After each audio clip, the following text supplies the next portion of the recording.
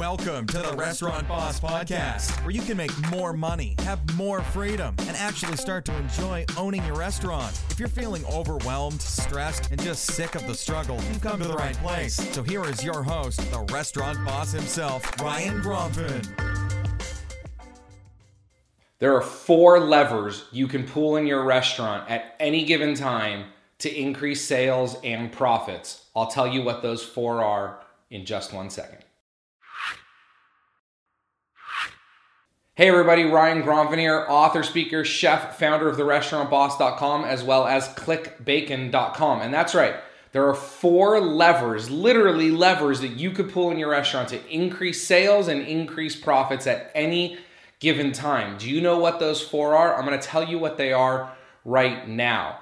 Now, you've heard me say in the past that there's 3 ways to increase revenue in your restaurant.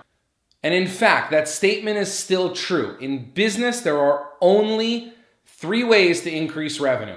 More customers coming in more often, and your current customers spending more per visit. In any business, no matter how you break it down, those are the only 3 ways to increase revenue in a business. But I like to call these levers. These are slightly different, but very similar, and we're going to skip around a little bit.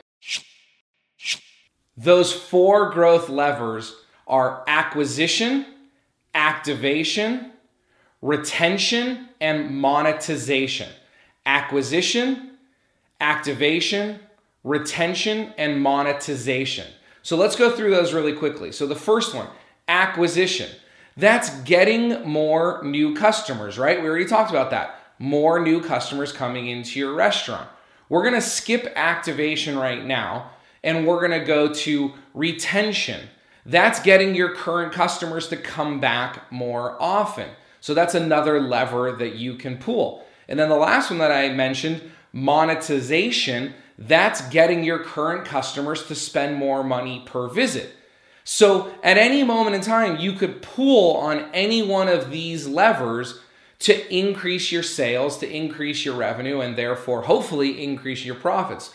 But what about the second one that we skipped, activation? That's a lever that I could make an argument could work in any of those 3 areas. And that's why I call these something different. That's why I call these the 4 growth levers. So what exactly is activation? Well, activation is taking people who are in your database, are in your ethos, they're in your sphere of influence.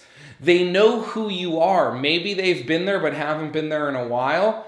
Maybe they've never been to your restaurant, but they know who you are. Maybe they're sitting on an email list and you haven't communicated with them in months. So that's what activation is. It's turning those people that kind of know who you are into customers. And then once we've turned them into customers, then we can start pulling the other levers of getting them to spend more money per visit, increasing your per person average, right? And getting them to come back more often. And so at any moment in time, if your restaurant feels stuck, instead of thinking about some new marketing campaign, or instead of thinking about some new idea, or instead of trying to figure out what the solution is to your problems, ask yourself these questions first, or ask yourself this question first. What growth lever should I be pulling right now? Should it be the acquisition growth lever? Should it be the activation growth lever? Should it be the retention growth lever? Or should it be monetization? Now, the last thing I want to add here is when we think about a campaign, see the difference between a promotion and a campaign. A promotion is a one-time event. A campaign pulls all of these different levers at different points. A campaign works to acquire new customers, keep them active, retain them by coming back more often, and then fully monetize them, getting them to go through your whole cycle of products, not just coming into the restaurant once in a while for lunch, but also coming back for dinner, for breakfast, maybe doing some catering with you. So when we think about a full marketing campaign, it's a series of promotions that are designed to pull all 4 of these levers. I hope you enjoyed today's video, and I look forward to bringing you another one just like this next week. Have a wonderful day.